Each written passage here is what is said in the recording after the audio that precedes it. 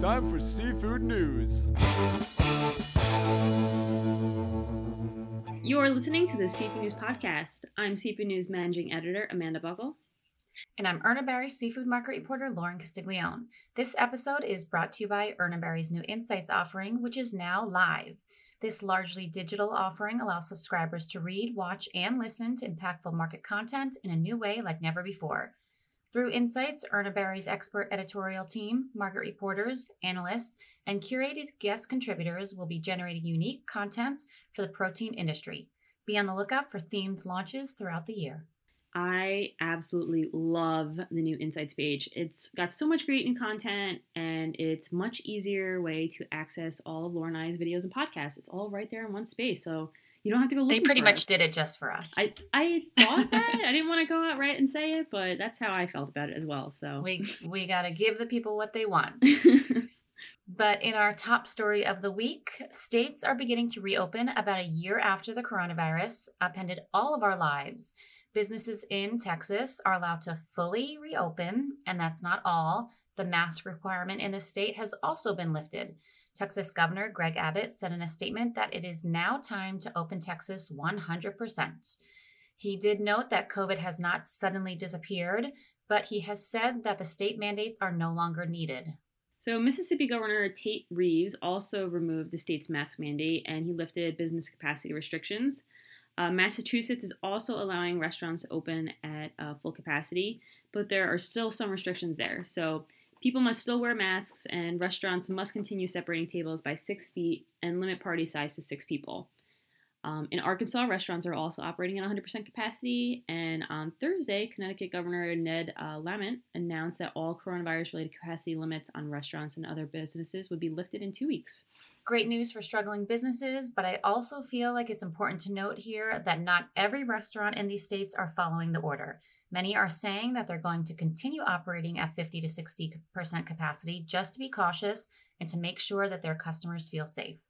And for some restaurants, like in Massachusetts, for example, where they still have the restrictions, you really can't operate at 100% capacity while also keeping tables 6 feet apart. It's just physically impossible for many of these restaurants. I mean, prior to the pandemic, how many restaurants had seating that far apart? You know, like, and maybe it's just by us, but, you know, I remember, my husband and I went on our first date. It's going to be 7 years ago or 8 years ago on Long Beach Island. And we were basically sitting on top of 2 other couples. Right. I mean, it was like summer on LBI, but they had to actually pull the table out so I could slide into like the other end of the table and sit down. I know. When you see that happen, you're like, oh, this is going to be a long dinner. Yeah, it was awkward. And then, it's something we joke about to this day. We're like, can we have a table for 2 as close to someone else as possible, please? Right.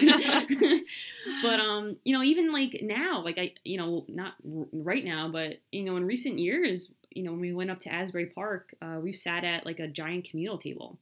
So, while it's a big step forward for many businesses, there's a lot of restaurants that just don't have the space. And, with those restrictions, I don't think it's going to, for those states that have restrictions, I don't think it's going to change, that much. Right. I agree with you there. But in other news, today, March 8th, is International Women's Day. Woo woo. I think it would be interesting to share a stat from the International Association for Women in the Seafood Industry. So women represent roughly half the workforce, but only 4% of the top 100 global seafood companies are led by women. Of course, there are a couple of companies breaking that mold, including seafood wholesaler, processor, and distributor, Loose America Foods. Loose America hired their new chief operating officer, Louise Moretti, in April last year. And not only do they have a female in their executive ranks, but the company is also woman-owned. Anna Frederico, the largest shareholder and VP of Finance, and her husband, Fernando Frederico, started the company in 1975 after emigrating from Portugal. Fun fact, Anna borrowed $1,000 from her parents before moving to California, and the couple used that as seed money to start the business. On this International Women's Day, a special shout out to Bumblebee Foods, American Seafood Group, Slade Gorton, Marison Chiyoda Suzanne, and Vinh Huan, just a few of the seafood companies that have female CEOs. And the International Association of Women in the Seafood Industry actually put together a list of the top seafood companies with the highest female participation in corporate bodies. At the top of that list is Vietnam's Vinh Huan with 83%, And also on that list is Austevoll Seafood in Norway, Bumblebee Foods in the US, SalMar in Norway, and the list goes on. So applause for those companies and the females in the seafood industry that continue to work their way up. So moving along to some fun news, some more fun news. Wild Alaskan Company was highlighted by FedEx in a recent digital ad. So FedEx has been highlighting some of the companies that they work with over the past few months. And for those unfamiliar with Wild Alaskan Company, they're a service that sends a box of seafood right to your door once a month. Members can choose from 3 boxes, like the Wild Salmon Box, which features 6-ounce portions of wild salmon, such as sockeye and coho. Other boxes include the Wild Whitefish Box, which has an assortment of portion sizes, cuts, and species, such as halibut and cod. Or members can order the Wild Combo Box, which features an assortment of portion sizes, cuts, and species of wild salmon and wild whitefish. With e-commerce sales in the food service industry trending upwards for the past few years and then really escalating thanks to COVID, Wild Alaskan Company's business has boomed, and FedEx has been there to help. We have the video posted on Seafood News. It's definitely worth checking out. And what I think is cool is that this isn't the first time that seafood has been highlighted by FedEx. In August 2019, the delivery services company highlighted the coast of Maine in their On the Road with FedEx series. So in the video, viewers ride along with a national truck driver driving championship, 5-time state champion driver Bob Cochran. I didn't know that existed, but it's pretty impressive. Yeah, right. He picks up an overnight lobster shipment in that series, so you could learn a little bit more about how they're helping Maine lobstermen get lobster across the country. And then more recently, FedEx put Island Creek oysters in the spotlight to show how they help get their New England oysters across the U.S. So it's kind of neat to see seafood, in the spotlight. Yeah, thank you, FedEx. So now for our final story, we've got some market updates. And up until now, it has only been Spanish octopus that has been able to firm and even strengthen during the pandemic due to continued demand from the European markets. Unlike the United States, where octopus is largely an out-of-home dining experience, European consumers regularly cook and enjoy the species at home. Retail sales throughout Europe were enough to support elevated raw material costs to the U.S., despite demand from the food service and restaurant sectors coming to a halt in the U.S. in 2020.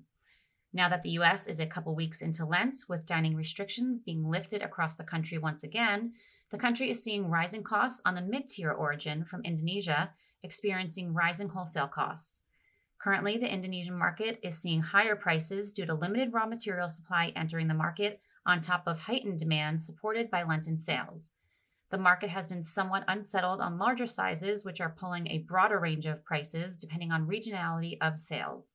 So the Southeast, which has seen a faster food service recovery compared to other parts of the country, and that's in part due to weather allowing for year-round outdoor dining.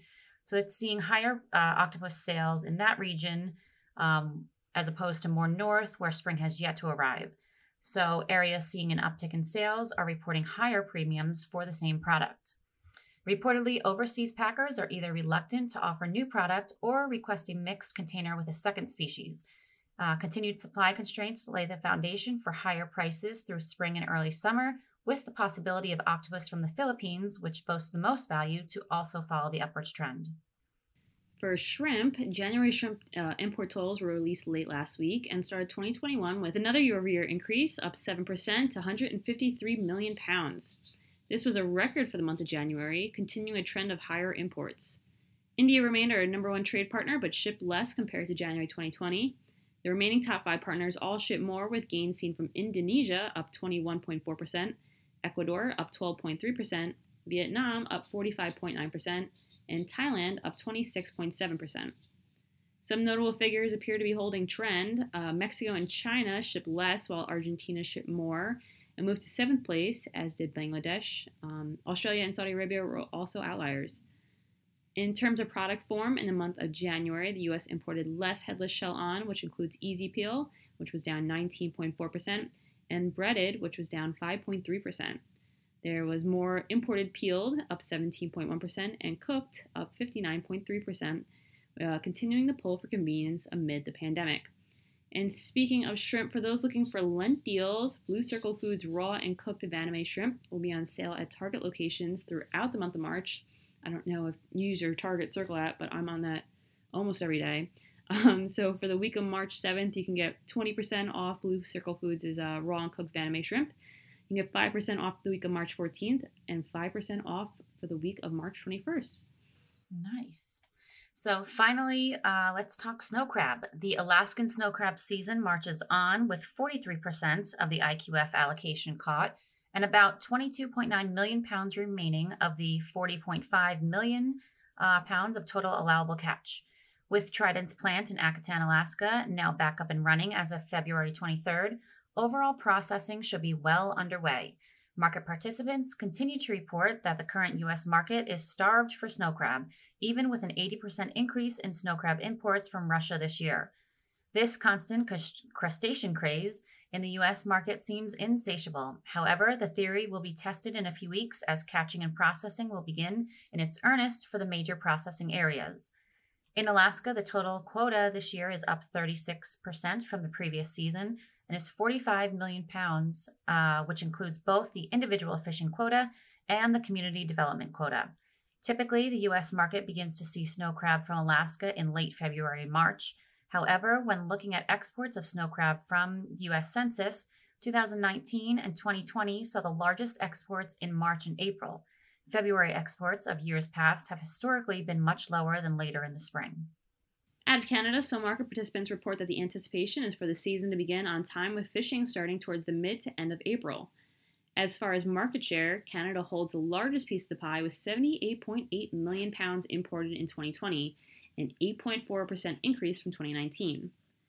Regarding catching and processing the snow crab out of Canada, the hurdles COVID-19 presented in 2020 are reported to be ironed out for this upcoming season. 2020 had challenges with delays to the start of the seasons, as well as obstacles involving labor and trucking, but overall those issues were resolved and Canada was able to deliver the highest volume of snow crab to the U.S. dating back to at least the last 11 years. Quotations out of Canada for snow crab have also been removed the earliest on record, and from a historical perspective, it is typical that quotations are removed due to the lack of available spot trading prior to the open of the new Canadian season. Most years, Canadian supplies are extremely light to nil heading into the opening of the new season. However, in 2020, supplies are reported to move through the system very quickly and were either consumed or are still with the end user. This created a very thirsty market for snow crab in the U.S. for 2021. That was a lot of interesting market updates. Agreed. And that does it for us. So once again, this episode was brought to you by Urner Barry's new Insights offering. Thanks for listening, and we'll see you back here next week. Bye-bye.